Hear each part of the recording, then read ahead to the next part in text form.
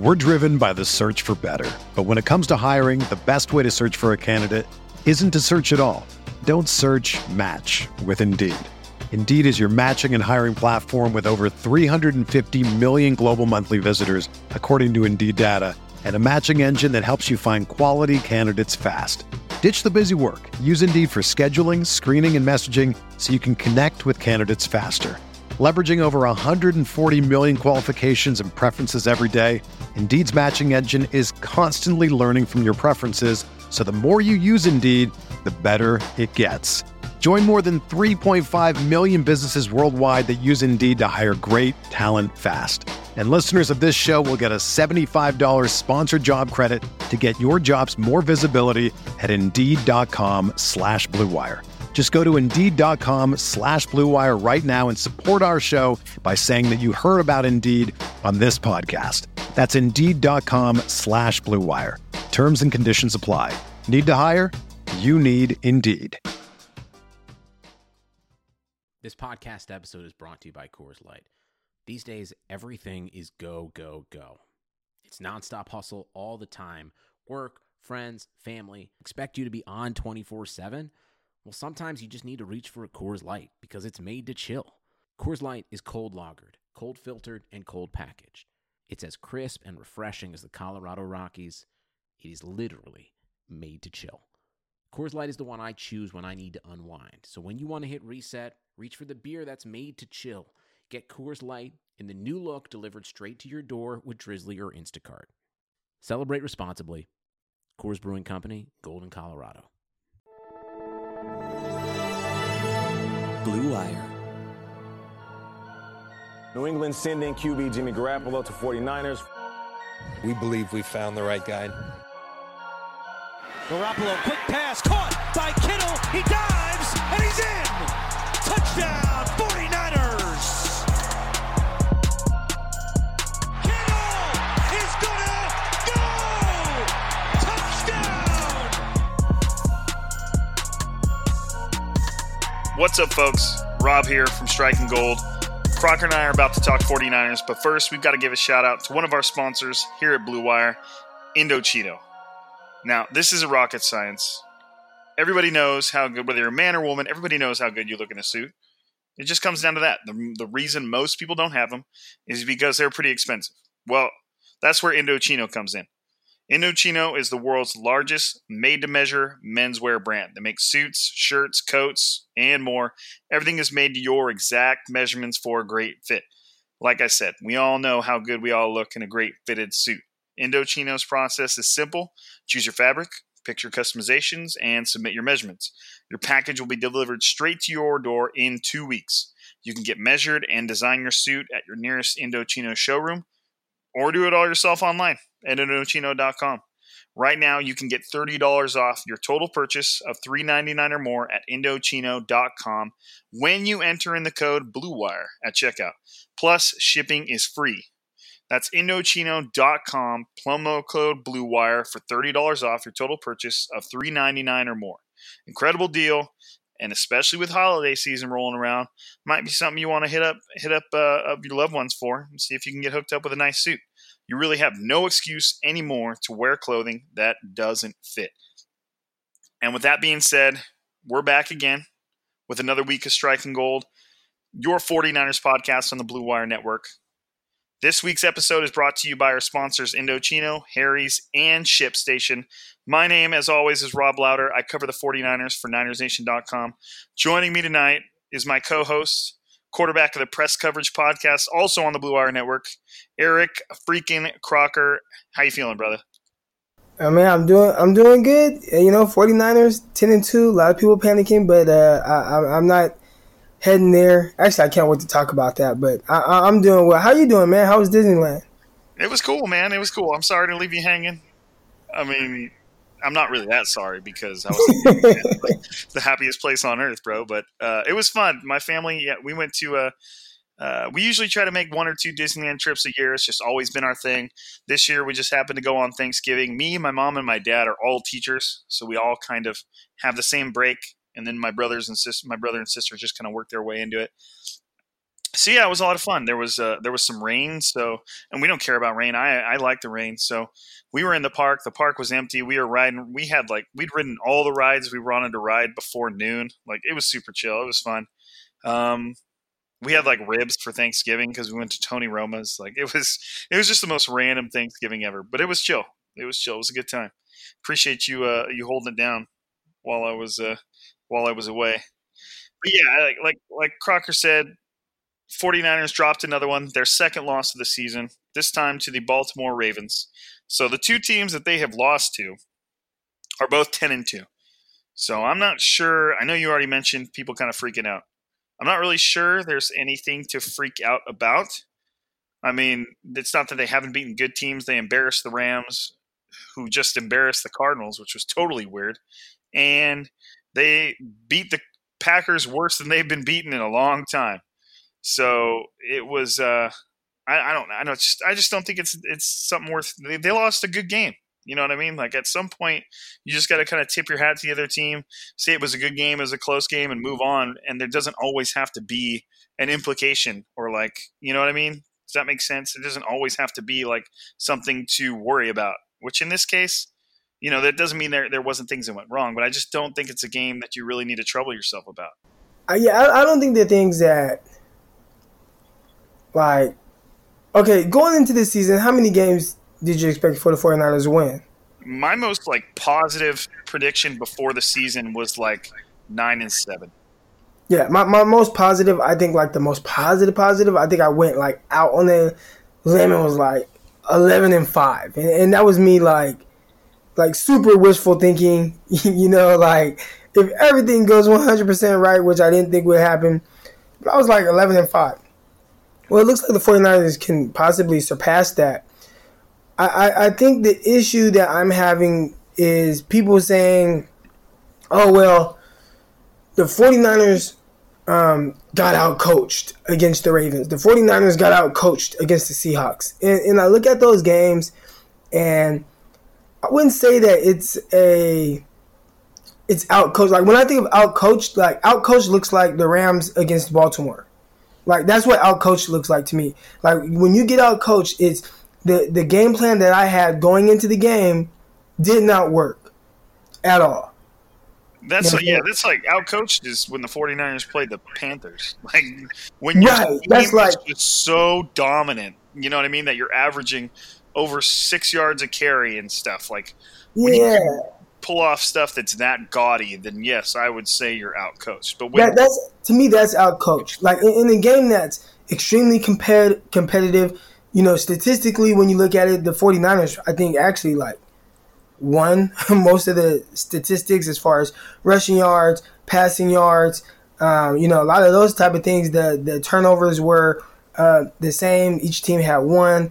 Each team went for it several times on fourth down. I know they got stopped sometimes on fourth. Niners got stopped a couple times on fourth down. Like, it was an extremely competitive game that was back and forth. To me, I didn't look at that game that one team got out-coached one way or the other. The same with the Seahawks game. You know, as far as execution goes and stuff like that, there were turnovers, there were sacks. It was a good game between two really good teams. That was how I looked at the Seahawks game. That's how I look at the Ravens game.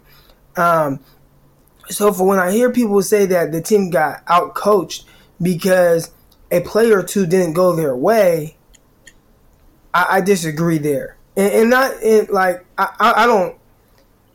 If there was a clear, like, okay, this did not work, 49ers, then I would say, yeah. You know, and obviously Lamar Jackson, like, you know, he's a handful. It's hard to handle a guy like him, especially with the read option or zone read, whatever it is that they're running, the wishbone offense, whatever it is.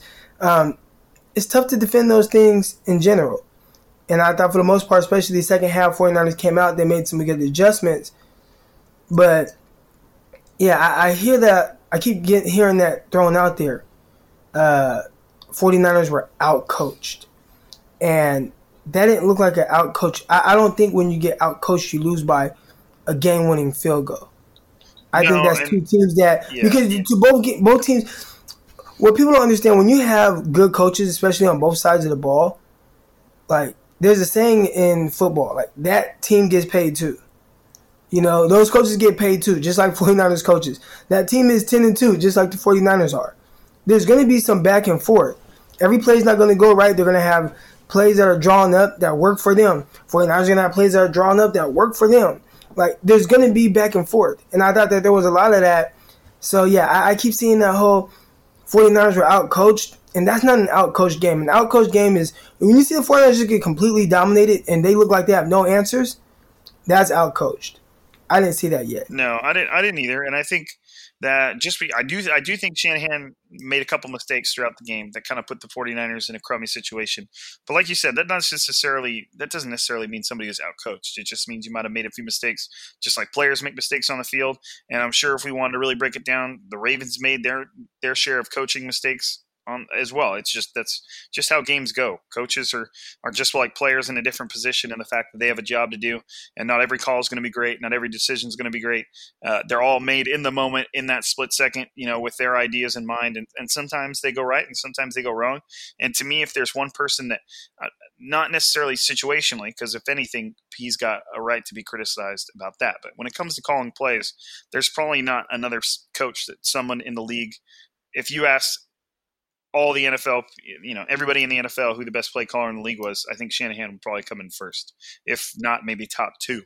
There's just, as far as coaching through a game and having a game plan and knowing what you want to do schematically, I don't really think Shanahan's ever going to be somebody that we can complain about. He's just too smart. He's too sharp. He always goes in with a good game plan. That doesn't mean the game always goes how it's planned. Players still got to execute. But, like you said, to me, to throw around the term out-coach, that's for games where somebody gets the rug swept by them and it was just, a blowout. And obviously the other coach decided to do something that you had no idea they were going to do. They completely, you get the point. I don't need to ramble on about it, but just to kind of hit some points here before we get too far into the Ravens game. There were some big-time playoff implications when that game – I say that, but in reality, there's going to be big-time playoff implications for every game from here on out because you have three teams that are all 10-2 that are vying for, top seeds in the NFC. You have the Saints, who are 10-2, who the 49ers play next week. You have the Seahawks, who are 10-2. You have the 49ers, who are 10-2, which is, I have no way to know this. Maybe I guess I could have a way of knowing this if I really wanted to put this much time into something, but you would probably be able to go back pretty far to find another division with this many 10-2 teams, and even the Packers are right behind them at 9-3. That are all vying for playoff spots. Like, when is the last time that there have been that many excellent teams all within the same division? I guess it can't be that rare because the Ravens and the Patriots are both 10-2 in the AFC, but then everything after that is crazy. You have Bills and 9-3, so maybe it's not as rare as I would think it was, but it just seems like the NFC is so dominant. And when you have a 10-2 team as the fifth seed, which is where the 49ers are now, that just seems crazy. It's the division that makes it so random. With conferences, you see that, like you said, the Ravens and the Patriots, but you typically don't see two 10-2 teams in the same division. That's a little rare. Right, and so right now, just to kind of update everybody, get that mental picture in your head, prior to facing the Ravens, the 49ers were the number one seed in the division. And with the Saints and Seahawks right behind him. Well, the 49ers had lost to the Seahawks. So the moment the Seahawks beat the Vikings on Monday night, they took the 49ers place as they didn't take the 49ers place as the number one seed. They jumped up to the number two seed, and the Saints slid over to number one because the Saints have beaten the Seahawks. So the 49ers were bumped down because of a tiebreaker, and then the same thing happened to the Seahawks. So that's why they didn't go to the number one seed. So now the 49ers at 10-2 are the fifth seed, which isn't really necessarily worth overreacting about. Yes, you lose that first round bye, but there's not a whole lot the 49ers could have done about it the moment the 49ers lost to the Seahawks. Unless you're just hoping the Seahawks lose games that they're probably, not going to lose. So the 49ers are the fifth seed. If the season ended now, which it doesn't, there's still a lot to go down, the 49ers would be playing the Cowboys at Levi's Stadium in Wild Card Weekend, which is awesome because anytime the 49ers... No, they play in Dallas. Why would they play in Dallas? division winner because automatically gets the home game. You're right. I'm just noticing that right now. That's so crazy that 6-6 is winning them their division. Well, it happened. I mean, it's kind of weird now because we're involved, but it happened with the Seahawks and Saints the year Marshawn Lynch had that crazy run. Like, I think that team was like under 500, and they ended up beating the Saints. That's crazy. In Seattle. As you can tell, my knowledge of how the playoffs can twist and turn is not that great, but we're working through it. But it's just crazy. So whether it's I don't think it would matter. I think the 49ers would handle a team like the Cowboys pretty easily. But yeah, so you can see that the playoff situation is crazy. The big takeaway is this week, the 49ers play the Saints, which is pretty much a must win if the 49ers want to maintain their hopes of still winning the division and capturing that number 1 or number 2 seed.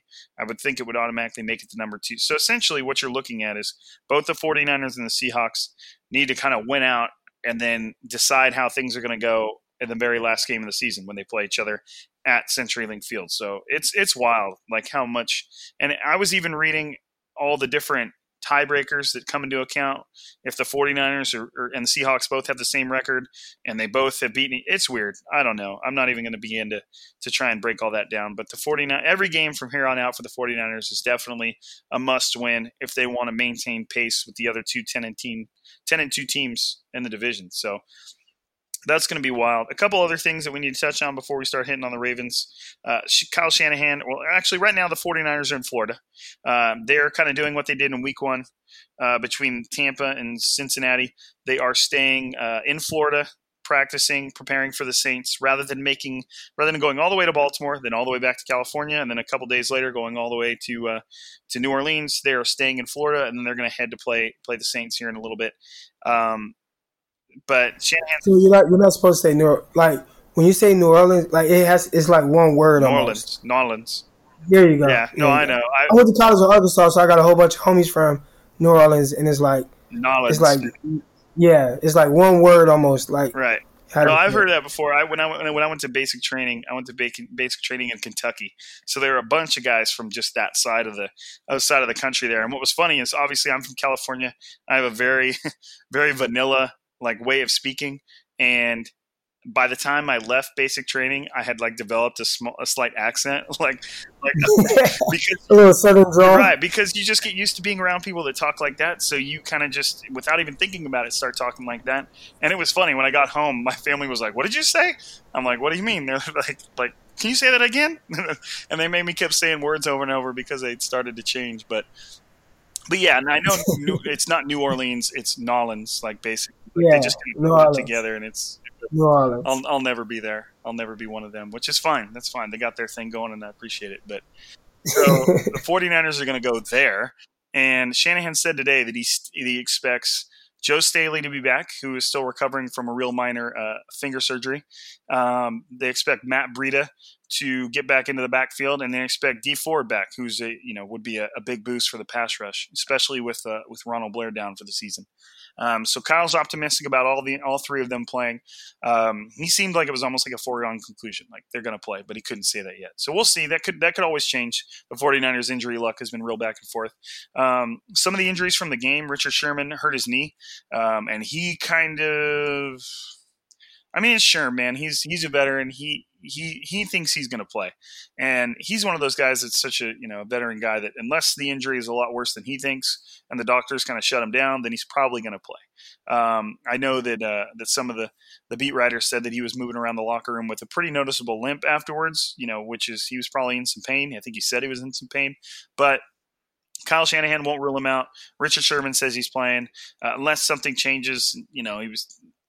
I would expect him to play, but if he doesn't, the 49ers don't have to worry too much because they have Ahkello Witherspoon, who's gotten back to playing well, started the season off really strong. And then they have Emmanuel Mosley, who's shown that he can hang with the best of them. So the 49ers have really good cornerbacks behind Sherman. So if he can't play, I think the 49ers will be okay. But like I said, I think he's going to play. Strong safety Jaquiski Tartt suffered a rib fracture. He's day-to-day. Think of it like Emmanuel Sanders' injury, where he kind of played, but he was kind of in and out. It's a lot to do with the pain tolerance thing. depending on how significant the fractures are. It could hurt to breathe, could hurt to laugh, could hurt to, any of those things. So it just depends. We'll see. DJ Jones also had a knee sprain. He's considered day-to-day. All these guys could play. It's just tough to say. When it's day-to-day, that means they have a chance of playing. If they say week-to-week, like Julian Taylor, who has like an elbow strain, he probably won't play because they're going to need a couple weeks to recover. So that's kind of all the updates. Everything we got to kind of cover before we get into the Ravens. But to me, my first takeaway from the Ravens game is, yes, it's disappointing to lose, but I was still very impressed with the 49ers. They came all the way from California, traveled all the way to Baltimore to face one of the best, if not the best team in the NFL, with probably the most momentum out of any other team, with a quarterback who's just white hot, leading MVP in Lamar Jackson. They played in some horrible weather. It was cold. It was rainy. And they still went toe-to-toe with one of the best teams in the NFL. And I think a lot of people felt like the 49ers were probably going to lose convincingly, because for some reason there were still so many people around the league that weren't quite convinced by the 49ers, even though they were 10-1 entering this game, so I don't know what there wasn't to be impressed with, but I was impressed with the 49ers, even though they lost. They overcame all that, the huge travel distance, the weather, the Ravens and all their momentum, and they went toe-to-toe, punch for punch, and they came out on the bottom, but to me that was impressive considering everything about that game leading up to it. If you looked around to see, everybody's picks, your predictions, I guarantee you 80+% picked the Ravens. And for the 49ers to go toe-to-toe, to me, it's proving a lot about themselves. And if there's one thing I believe about this current crop of 49ers, that they respond to losing very, very well. They've obviously, under Shanahan, lost plenty of games over the first 2 years. And I feel like this loss is not going to dishearten them at all.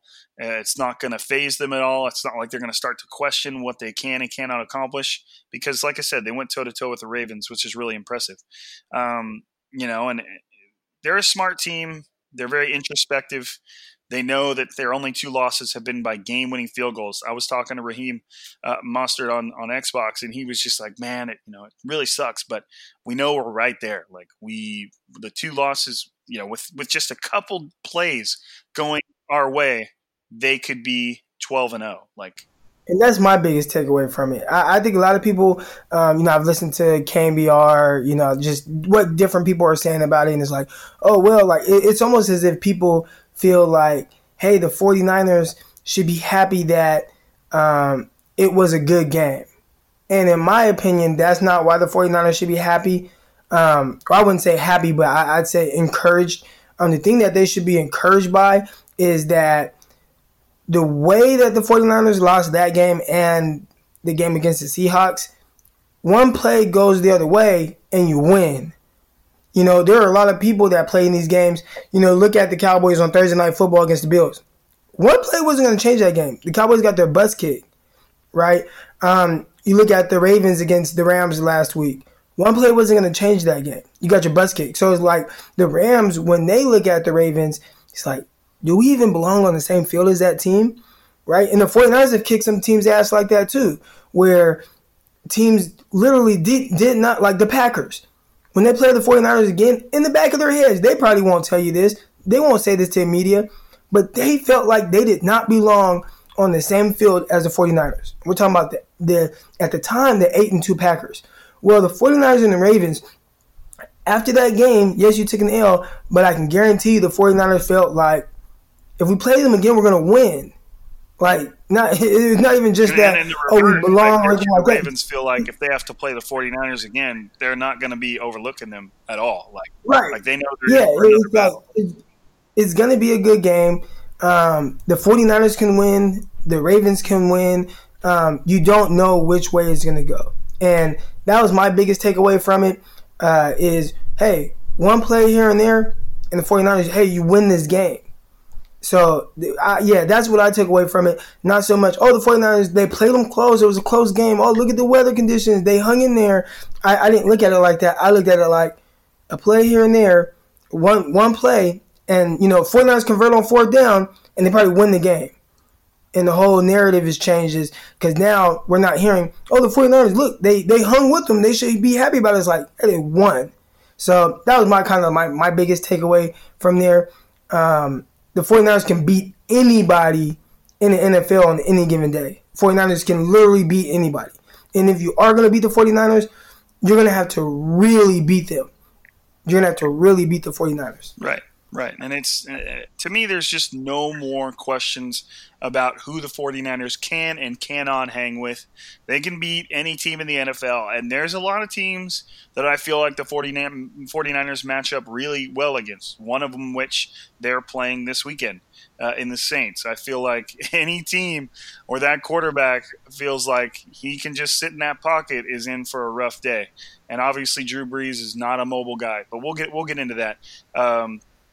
How many teams have went undefeated and won the Super Bowl? I don't know. One? Yeah, one, right? They're like 72 Dolphins, I believe. Right. But it seems like the 49ers fan base feels like if you lose a game, it's like, oh my gosh, you can't lose. Like, and it's like, dude, that's not how this works. Well, and it's what's funny too is like most people's predictions before the season were right there where you and I was, something 8-8, 9-7, even under that, 7-9, whatever it is. Just think about predicting like you predicted 11-5 at your most optimistic, and that's 5 losses. The 49ers have only lost twice, and people find a way to freak out. You know what I mean? Like, just kind of pump the brakes on. You're not always going to have sometimes there's going to be a player here and there that doesn't go your way, but teams that have won the Super Bowl, they figure out at the right time when to make those plays. And I think that's what the 49ers are working through right now, where all teams, no matter what, you're going to lose a game here and there. How do you lose? And can you make sure and come playoff time, those things don't happen? Now, we might not be confident that they can make sure those things don't happen come playoff time, but just know come playoff time, teams are going to, when they see the 49ers, and they have to play the 49ers, they know, like, dang, we have to try to force them into making not just one mistake, but multiple mistakes to even have a chance at beating the 49ers. Because the 49ers have made multiple mistakes and still kick people's ass. So you're going to have to make the 49ers make multiple mistakes just to even have a chance at beating them. And you're going to have to manage and endure everything the 49ers are throwing at you without making mistakes of your own, which has been nobody's really been able to do that. So before we keep rolling on with the Ravens and before we hit up the Saints, we got to hit you with a couple more words from our sponsors. In addition to Indochino, we've got Harry's Razors, which, with the holiday season rolling around, it might be a perfect gift for someone in your family, one of your loved ones. Most men can always use a good set of razors, and that's what Harry does. Listeners to our show can get $5 off any Harry's shave set by heading to harrys.com/Blue Wire. Free shipping ends on December 16th, so act now. You all know you want to find a reason to avoid doing last-minute Christmas shopping anyways, so the fact that the free shipping ends on December 16th helps you out. It's a great deal for you and him. That's why Harry's makes a perfect gift for the holidays. Holiday parties usually start at $20. That's within the Secret Santa limit, and that's where Harry's starts. Okay, you get refills for as low as $2, so you and your guy will save money over time. It comes ready to gift in a handsome little holiday gift box, and your gift box is back. 1% of each sale will be donated to charity organizations, so you can feel good about your purchase and get that shopping out of the way. As a special offer for fans of the show, we've partnered with Harry's to give you $5 off any shave set, including their limited edition holiday sets, when you go to harrys.com/Blue Wire. Plus, you'll get free shipping, $3.99. Each Harry's shaving set comes with a weighted handle with option to engrave if you want that, 5-blade razor cartridges, foaming shave gel for a rich lather, travel cover to protect your blades, packaged in a handsome little holiday gift box. Free shipping ends on December 16th, so act now. Just go to harrys.com/Blue Wire. That's harrys.com/Blue Wire. And lastly, we have ShipStation. With the holiday rushes here, you have to be able to ship orders out quickly, efficiently, and affordably.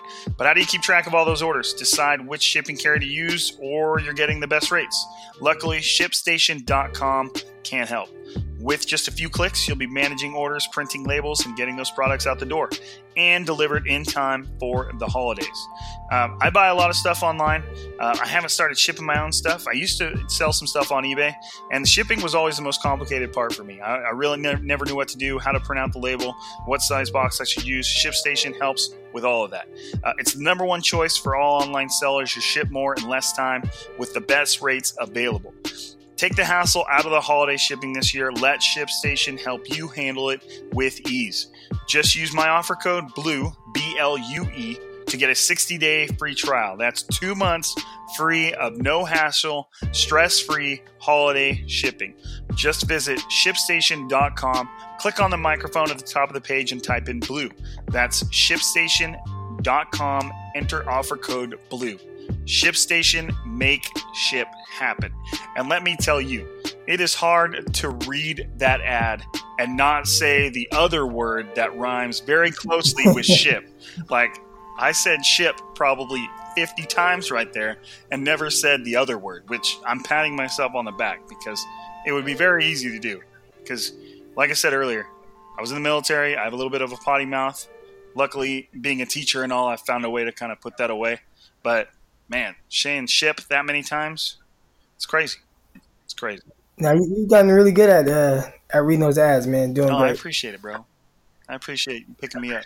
But anyways, another guy who we cannot get past this deal. I kind of have my notes gathered up in like goods or bads, but definitely one of the guys we got to talk about with the goods is Raheem Mostert, who it just seems like when one running back kind of takes a step backwards, another one steps up when it comes to the 49ers. If Matt Breida's not lighting it up, and obviously he hasn't been while he's been recovering from an ankle injury, Tevin Coleman lights it up. And if Tevin Coleman's not lighting up, then here comes Raheem Mostert, who had a career day in every way, shape, or form. He got the ball 19 times, which is a career high. He ran for 146 yards and a touchdown against the Ravens and their top 5 rushing defense. So Raheem went crazy, and obviously a big shout out to the offensive line for opening up the holes and what he needs to do his job. Raheem averaged 7.7 yards per carry.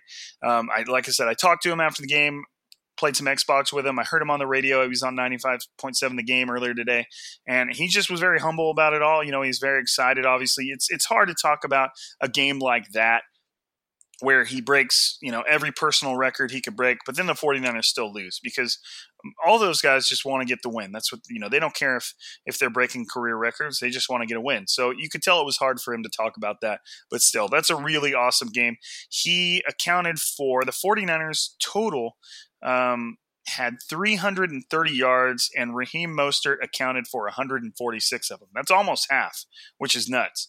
You know, given the weather and the rain, obviously the game was always going to kind of take place on the ground. But, you know, Lamar Jackson, who's obviously been on fire, he carried it 16 times for 101 yards and averaged 6.3 yards per carry. So Raheem outdid him. And I guess it's fair to say a running back should outdo a quarterback, but obviously we all know that Lamar Jackson is not a normal quarterback. He's on his own level, which is impressive in and of itself. But, you know, you can't really talk about the game without mentioning him because he was really the spark for the 49ers defense. His 40, I think it was a 41-yard touchdown. He had, you know, obviously he had some great blocking. I think George Kittle, Mike Person, Mike McGlinchey, Richie James was all up in that play, clearing lanes. But then I think Raheem stiff-armed Marcus Peters and then made Earl Thomas belly flop and then took it into the end zone. So it was an impressive run, you know, from a whole team's perspective. Raheem did his business, his blockers did his business. So you can't really talk about the Ravens game and any of the positives without mentioning him. And then another one for me was Marcel Harris, who stepped up in place of Jaquiski Tartt when he injured his ribs, and within like 3 plays, he was running up to the front runner for the league MVP and ripping the ball out of his hands at a crucial time in the game. I think it was definitely the second half. I don't know if it was third or fourth quarter, probably third, but it was just an impressive play for, you know, the 49ers former 6th-round pick, and that was just awesome to see. He just ran up and stole the ball from him. So. Lamar Jackson hadn't been knocked down. The ball wasn't punched out. Marcel Harris just ran up and was like, "I'll take it." So, there's still a lot of positives to take from this game, like we talked about. Some of the things I didn't care for, I thought that final series at the end of the first half was a little weird at times. I could understand that the 49ers didn't want Lamar Jackson and the Ravens to get the ball back. But to me, at no point were the Ravens ever just like, how do I want to say this? Marching down the field at a really fast pace. Everything for the Ravens was very meticulous over time. They had these huge drives. I think throughout the game, they averaged just a little over 4 yards a play, and the 49ers averaged over 6 yards a play. So it wasn't like the Ravens were, threatening deep. And, given the weather, it was always going to be runs. So I felt like no matter if, let's say you did leave 30 seconds on the clock for the Ravens because you marched down the field and scored, I just never felt like they could do much with that time. So. See, I didn't look at it like that. I looked at it like I don't want to turn the ball over before the half and give them an opportunity to score on a short field when they also get the ball back after halftime. Now, I know there's a lot of people like, well, you can't play scared. And it's not even really, to me, it wasn't about playing scared. It was just about playing the situation, right, and the elements. When they got the ball, there was like 158 left, right? And Mostert had a big run. Boom, he had a big run, 19 yards.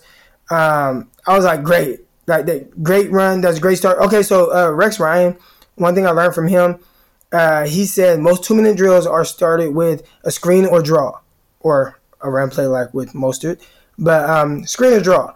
And the reason why is just because you just want to see how many yards you get. So when you get 19, it's like, okay, like this might be a time for us to really, get going. So they kind of still slow played it a little bit. Cool, I was all for that. And then you had the George Kittle play where he got the first down. I'm like, okay, now they're really working, and he got out of bounds. But then they called illegal block in the back, moved it back. So now it's 1st and 20 with 1:20 left. Yeah, now Deebo Samuel, he catches like a 10-yard pass or 8-yard pass. I caught an 8-yarder just to kind of make up for the yards they. Yeah, but it's still 2nd and 12. You still have the clock running, and it's like, okay, I don't want to do anything. It's like it's 1st and 20. I don't want to do anything crazy. Okay, even though I get 8 yards back, it's still 2nd and long distance. And the last thing you want to do there was force something. A ball just bounce off of somebody's hands right into a Ravens hands because we're kind of pressing. Maybe Jimmy G gets pressured and throws the ball, slips through the guy's hand. That's all I was thinking about. So when it was 2nd and 12 and Mostert had another long run, I was like, oh great, we are getting in position to score. Now at that time though, a lot of time had ran off, so there's only 32 seconds left after. There's 32 seconds when they snapped the ball, when Mostert had that long run. But to that point, I thought that they had played the clock management actually correct. Like, and people were like, well, that's terrible. Everything I heard was, oh, it's terrible, it's terrible. My initial reaction was that was great clock management because one, you assured that the Ravens didn't get the ball back. Even if it was like meticulous or anything like that, you just made sure they don't get the ball back. They don't have an opportunity to score before halftime when they get the ball back after halftime. That's the key there. And then 2, it was we don't want to turn the ball over in this weather. Jimmy G had already fumbled and gave them a short field for a touchdown earlier in the game, right? So we definitely don't want that to happen. 2, our running backs had taken care of the ball very well to that point, but it doesn't take much in that type of weather to punch the ball out. That was how I looked at it. And I just didn't want to turn it over before halftime and give them a short field and give them an opportunity to score. So I thought for the most part they were playing the clock very well. They still had like all their timeouts at that point. So I think that's what people are tripping off. But I just think just because of the scenario, had a big run, had a nice carry the next play, but it got taken back. It's 1st and 20. Again, time clicking. Like I just didn't. I thought that they played well. And then there was a lot of people like, well, they should have got a little bit closer, right? That's what I heard. They should have got closer. Well, a lot of people don't remember this play for whatever reason, but on 2nd and 4, I'm looking at it right now, from the 36, they threw a deep out to Emmanuel Sanders. So that was their shot of, okay, we want to take a shot. That ball, Emmanuel Sanders ran his route to the 25-yard line. That was them trying to get closer. Now, once they didn't get closer, because the next play is third and 4, and I'm on the 36-yard line, now I have to run the ball just to get as close as I can. And they used all the clock.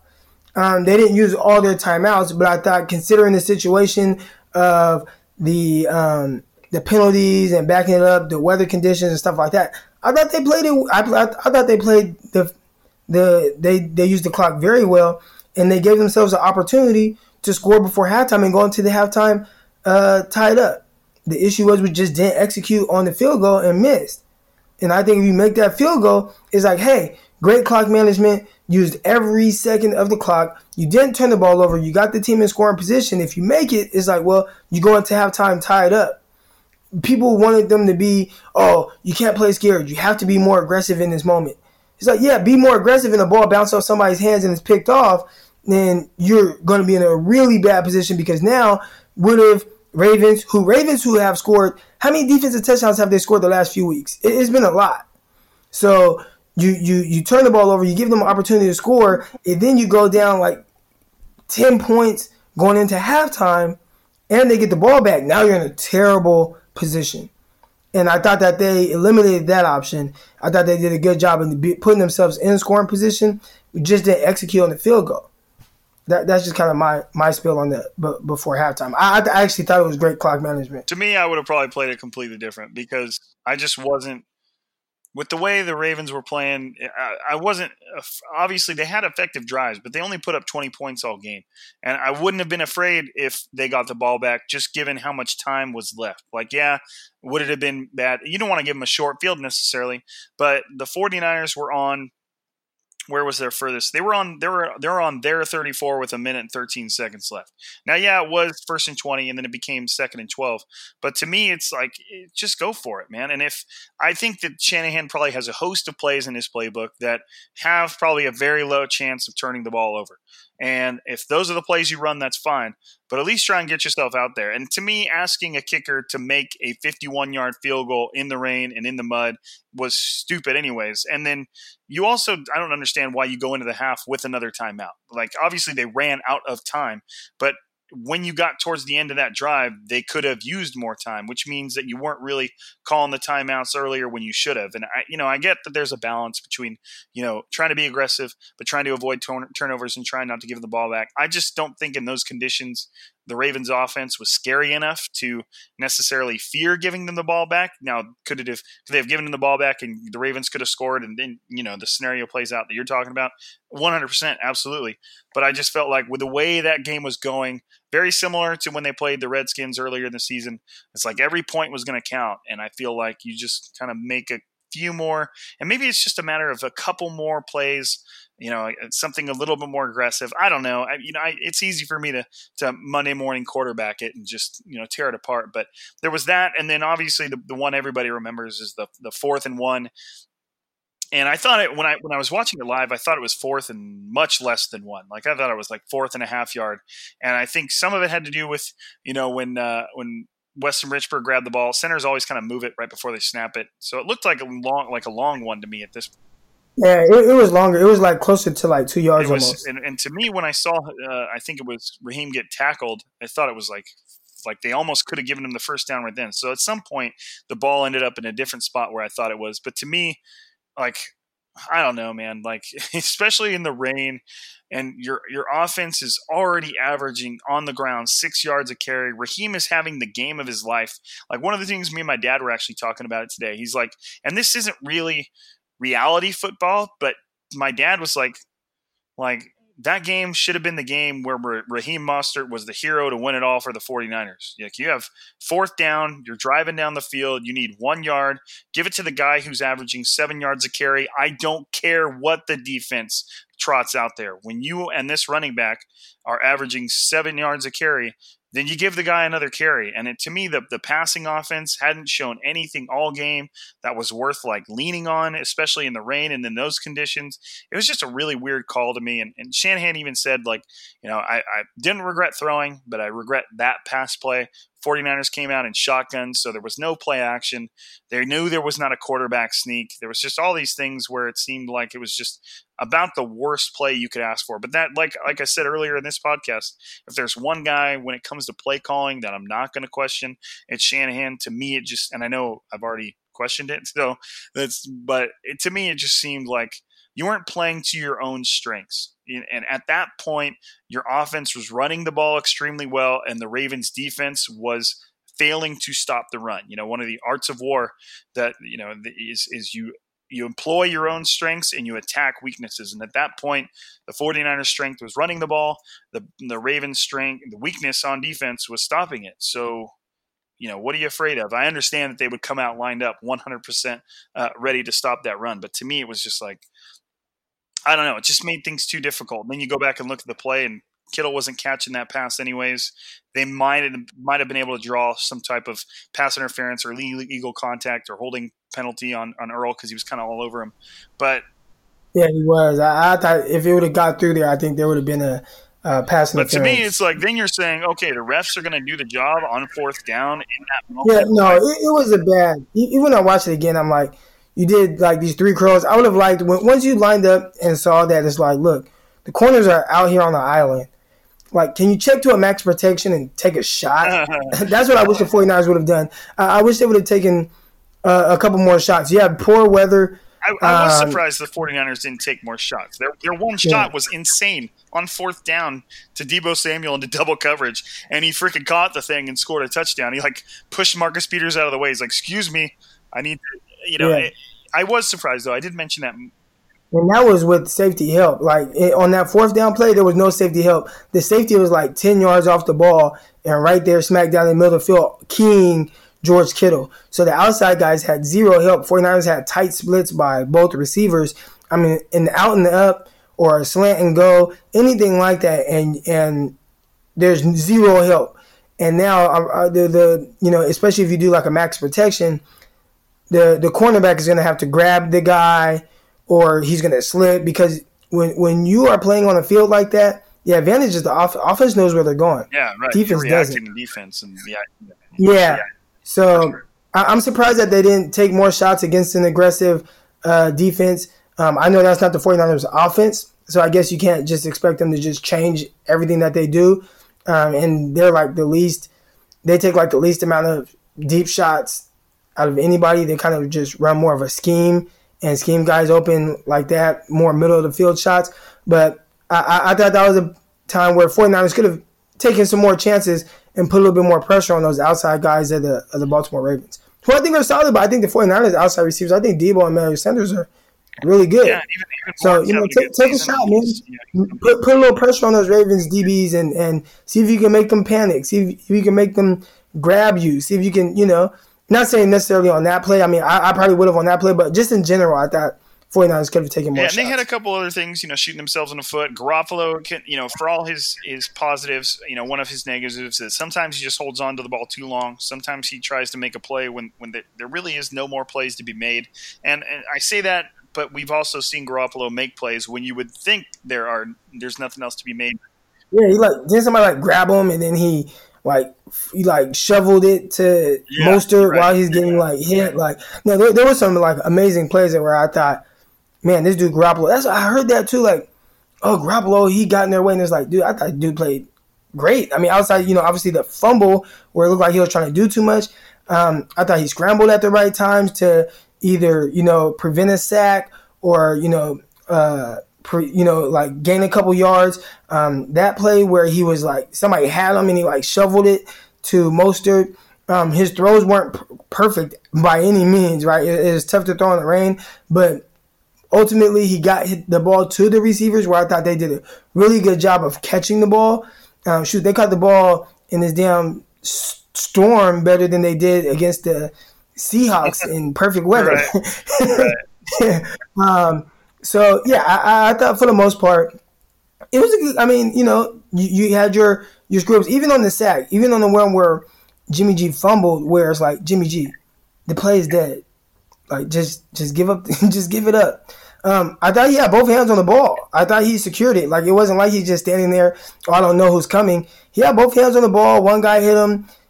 He had, both hands on the ball. Then another guy came and the ball was jarred out, it's wet and stuff like that. So, I didn't think that was a play where it's like, dude, you have no clue what's going on. Right. I thought he was trying to protect the ball, and the ball just ended up getting hit out. So, the way Jimmy Garoppolo played, obviously, you would wish that there was a better decision he could have made on that fourth down play, or if we're not just ran it in general. But I thought ultimately, he completed over 70% of his passes. They weren't perfect, but they got two guys. George Kittle made some really good catches. I think that I wish the 49ers would have ran more screens. I think that was there because I saw a stat that said the Ravens blitzed on like 85% of the dropbacks. So, they blitzed way more than they didn't. Yeah, it was over 80%, which is kind of unheard of, especially in a game like that. That's nuts. But I felt they probably knew that most of the game was going to take place on the ground, and blitzing is another way to clog up lanes and kind of throw some wrenches into a run game. But another thing that I didn't like was, now look, Lamar Jackson is obviously electric. He is going to make plays. He's like, Russell Wilson. Plays are going to break down. He's going to make the plays.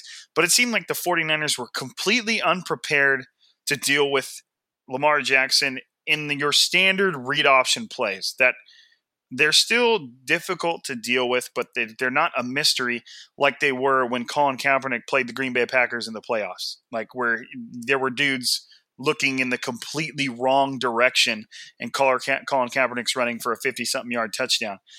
It's not like that anymore. People are pretty well versed on how to defend it, but it seemed like the 49ers were completely clueless on how to stop Lamar Jackson when he's just simply reading the defensive end. And what kind of blew my mind is you have a guy who's playing out of his mind in Eric Armstead, and he was clearly on these plays told to go get the running back.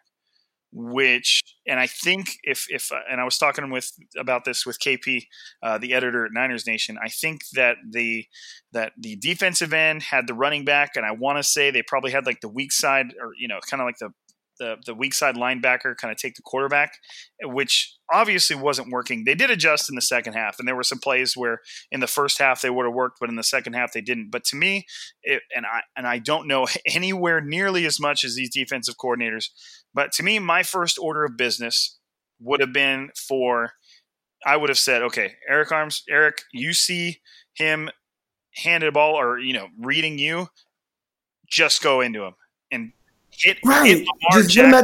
Get him at the mesh point. Hit Lamar Jackson as hard as you can hit him. It doesn't matter if he's already hit the ball up, because he is executing a fake, and he could keep the ball. So you're not going to get flagged for any of the normal quarterback flags that you're going to see, because he is the moment he is reading that defensive end, he is an established runner, and you can hit him as hard as you want. Now, sure, there's going to be some protection for a quarterback, but to me, I never saw them once, and I could be wrong, just send a defensive end crashing into Lamar, right? Like you said, at the mesh point. And to me, I would much rather send my 320-pound, 6'8" defensive lineman into their quarterback than stick him on the running back, which – to me, Lamar Jackson was the biggest threat for that offense on the field.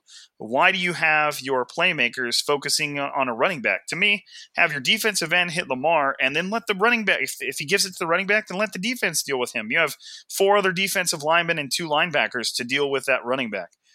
There should have been a guy destroying Lamar, and consistently there was nobody there.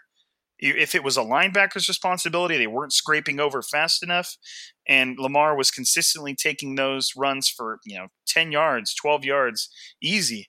And I was just mind blown by it. Like, it doesn't have to be your game plan the whole time, but send Nick Bosa or Eric Armstead barreling into Lamar Jackson when he's faking to their side, and a couple times, and John Harbaugh is going to hesitate a little bit when it comes to these other read option plays if that's how the 49ers are going to play it. Sure, they might. I would have come out from the jump and did it. And I didn't think.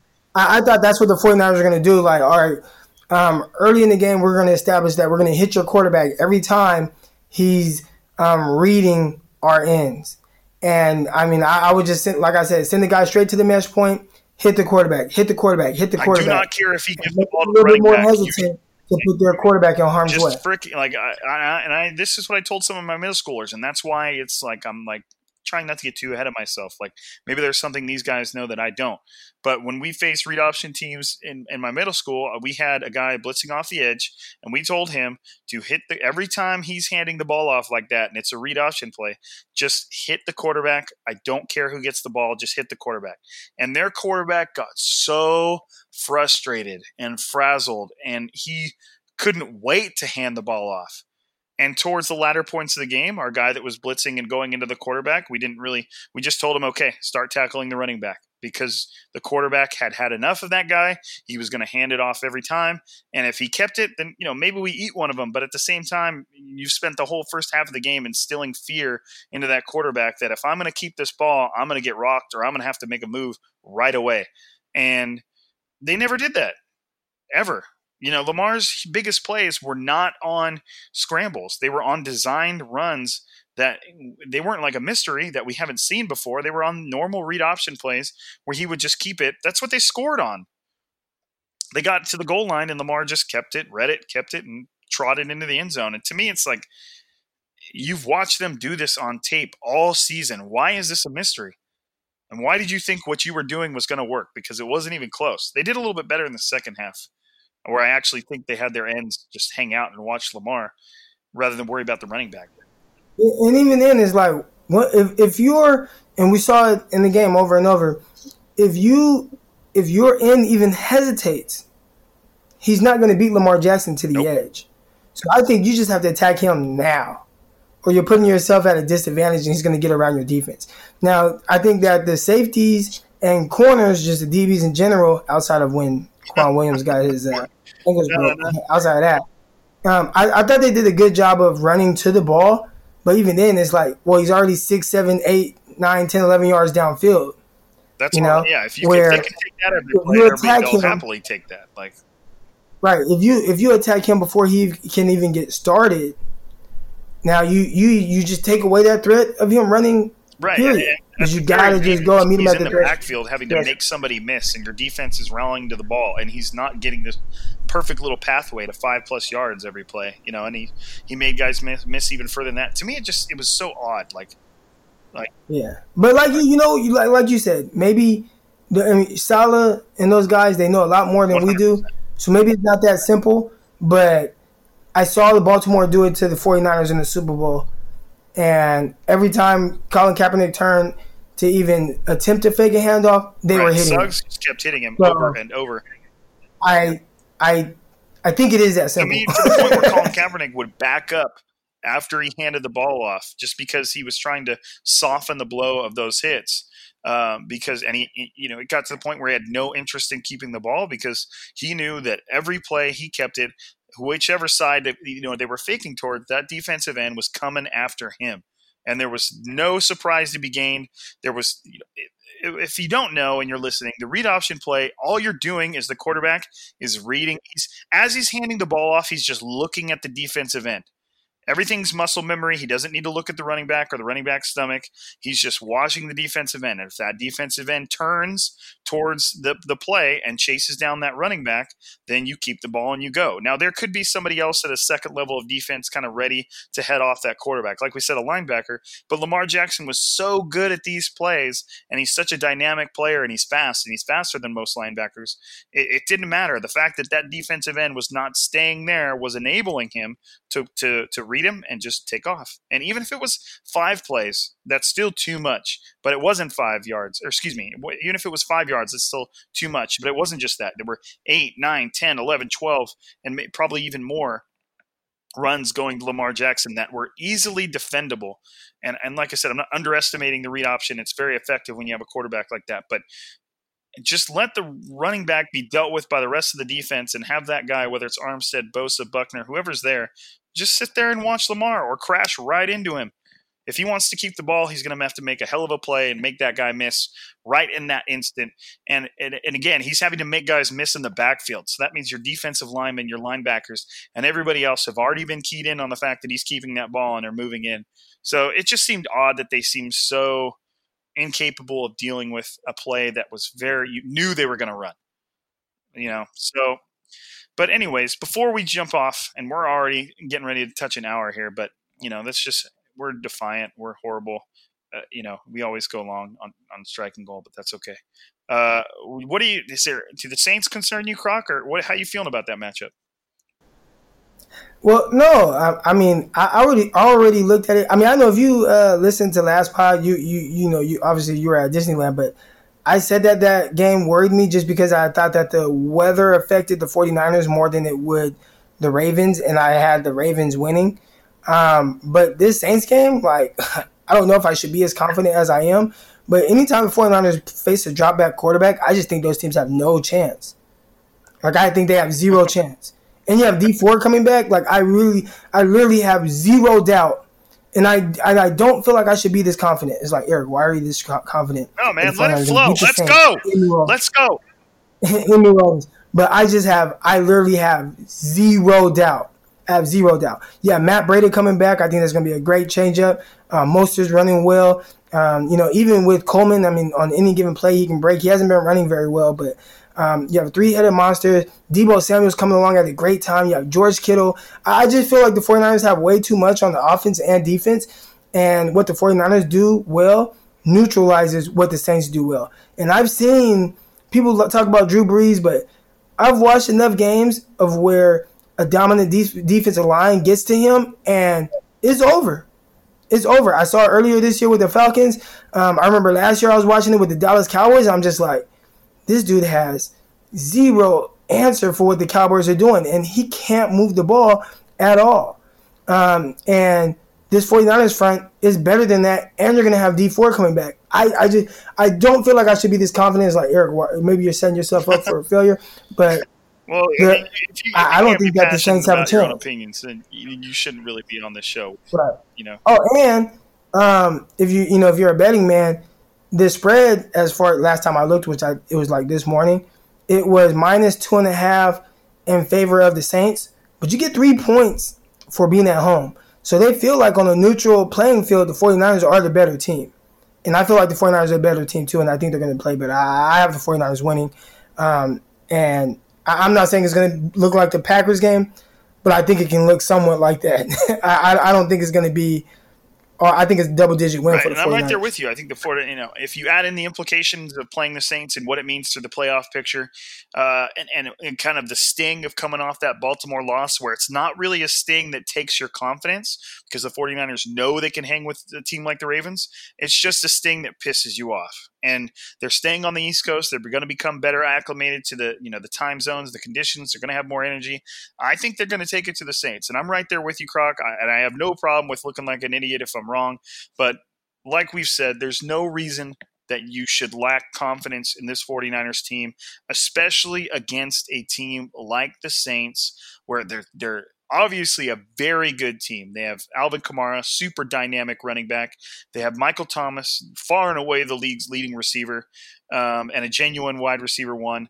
But at the same time, the 49ers have the tools to deal with that. They have very fast linebackers to kind of move sideline to sideline with Kamara. They have great cornerbacks that are capable of shutting down somebody like a wide receiver one, whether that's Richard Sherman or Ahkello Witherspoon or even Emmanuel Mosley. We saw Witherspoon hang with Mike Evans in the beginning of the season, and I feel like he could do the same thing with Michael Thomas. Now, Michael Thomas is a very good route runner, and that kind of negates a lot of matchup stuff. But at the same time, and then to throw this thing in, you have the 49ers pass rush, which is going to be coming hot. They're, like I said, I know the attitude of this team. I know their mentality. I know how they feel about these things. They don't give a shit about losing anymore, and the fact that it's not going to depress them. They're not going to question their abilities. They've lost enough for the past 2 years. They're just going to come out hot, and I feel like they're going to really take it to the Saints. And I would be surprised if the Saints win, and I'd be surprised if it's close. I feel like the 49ers have all the tools to negate what the Saints bring to the table. And like you said, I feel like the offense is going to have a healthier George Kittle. Emmanuel Sanders is still obviously playing great. You have Deebo Samuel, who's kind of coming into his own and making it to where Emmanuel Sanders is not the clear number one target. It's like Deebo Samuel and Emmanuel Sanders are sharing that focus from Jimmy Garoppolo. So you've got a very balanced offense. The offensive line's turning back up. Joe Staley's coming back. I feel like everything's kind of coming together for the 49ers. Even McGlinchey. Right. McGlinchey started to play much better. And you have Cameron Jordan, he can wreck a game. Yeah. But you have Cam Jordan coming in, and as long as McGlinchey keeps doing what he was doing the last couple of games, they get 49. Yeah, like I said, I might be too confident. No, it doesn't matter, bro. You have some faith. You know what I mean? If you're conviction is one of the greatest things on the planet. Just have faith in your opinions and roll forward. And if you're wrong, you're wrong. At least no one will say you were full of shit. I also think Deebo Samuel should get more touches. And I would like to see them just throw it out to him.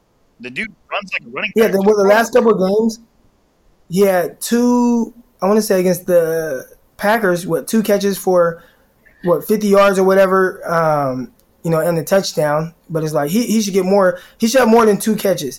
And then in the last game, he had a touchdown, and I think he only had 2 catches. He did have 1 carry on the end around, and he got a good chunk of yards. But it's just like I think he should, no matter what, it's like Deebo should touch the ball 6 times a game. I think he's that good. I think he's slowly building up a better rapport with Jimmy Garoppolo, which hadn't always gone smoothly. I think Deebo kind of started off, up and down. He had his drops, he dropped a touchdown, stuff like that. But I think that's kind of in the past. And Deebo Samuel is doing now what everybody kind of hoped Dante Pettis would already be doing throughout the season. He's building that rapport, and he's just cementing his place in the offense with consistency, not just hot and cold. When you can throw it up to a guy in double coverage and he catches it and takes it in for a touchdown, that's something that, somebody like Garoppolo will not forget. And he knows that in those situations, Deebo Samuel's somebody he can rely on. And so, like I said, I'm right there with Croc. I think that the 49ers have everything it takes to beat the Saints. They know they need to beat the Saints. They probably can't wait to get back and play the Seahawks. They know that after the Saints, they get to come back to Levi's Stadium, face the Falcons, and it'll be. I think it'll be a good game for 49ers fans, especially the ones that are freaking out over a whopping 2 losses. Get back in the win column against a great team. Like we're both saying, we're both pretty confident. That's the NFL can surprise you in any moment, but I feel like the Saints are coming up against a 49ers team that's just primed to give them a run for their money. You got anything else you want to touch on, Croc, before we bail out of here? That's it, man. Get most of the ball more. Run some screens to him, man. He's good in space. It's kind of weird. He doesn't run. He's not like super elusive or anything like that, but he makes like these little subtle movements that are just kind of effective, and he kind of runs through arm tackles. It's kind of weird. Like he runs like a power back, but he's a speed back. It's kind of weird, but it's very effective, and it works for him, and it's been working for the 49ers whenever they, get him more involved. So keep getting him more involved, man. He can be maybe the X Factor guy. I thought he was really good catching the ball at the backfield last game. So, yeah, man, I'm excited for Sunday. Another big opportunity for the 49ers. Right, and I think we both put our thoughts out there. I think you guys know what to expect. But hey, I say this every week. Me and Crocker are on here. We're at 1 hour and 5 minutes, and I know our boy KJ, Kevin Jones, who established the Striking Gold podcast, owns the Blue Wire Network. He's told us that we're not allowed to go this long. But it's just the way me and Crocker bounce off each other. We always end up going this long, and hopefully he doesn't. I don't get an angry text. But if you're listening right now, I appreciate the fact that you are still here. A lot of you guys have jumped on whatever you're listening to, iTunes, Spotify, whatever everybody's on nowadays. A lot of you guys have jumped on there and left us a positive review and mentioned the fact that you're hearing this. Keep doing that. At least when we get in trouble, I can screenshot those reviews and send them to Kevin and say, look, people love it. People love it. It's okay. Because me and Crocker love doing this, and I love being on here with them. So just keep supporting us. Keep, listening, keep downloading, keep rating, keep subscribing, keep reviewing, all that stuff that good listeners do. Keep doing all that because it matters to us. We read it. We appreciate it. Hit us up on Twitter. Say what's up. Let us know what you're thinking. Let us know that you're listening. But like I said, I always appreciate it. There would be no point to us being here and doing this if you guys didn't listen at it. And I just got on and checked out the downloads recently. I got allowed in, and they're pretty impressive. So I appreciate you guys doing everything you do. But that's it for us for another week. And, Sunday's right around the corner. This is Rob. We got Crocker. Striking Gold signing off.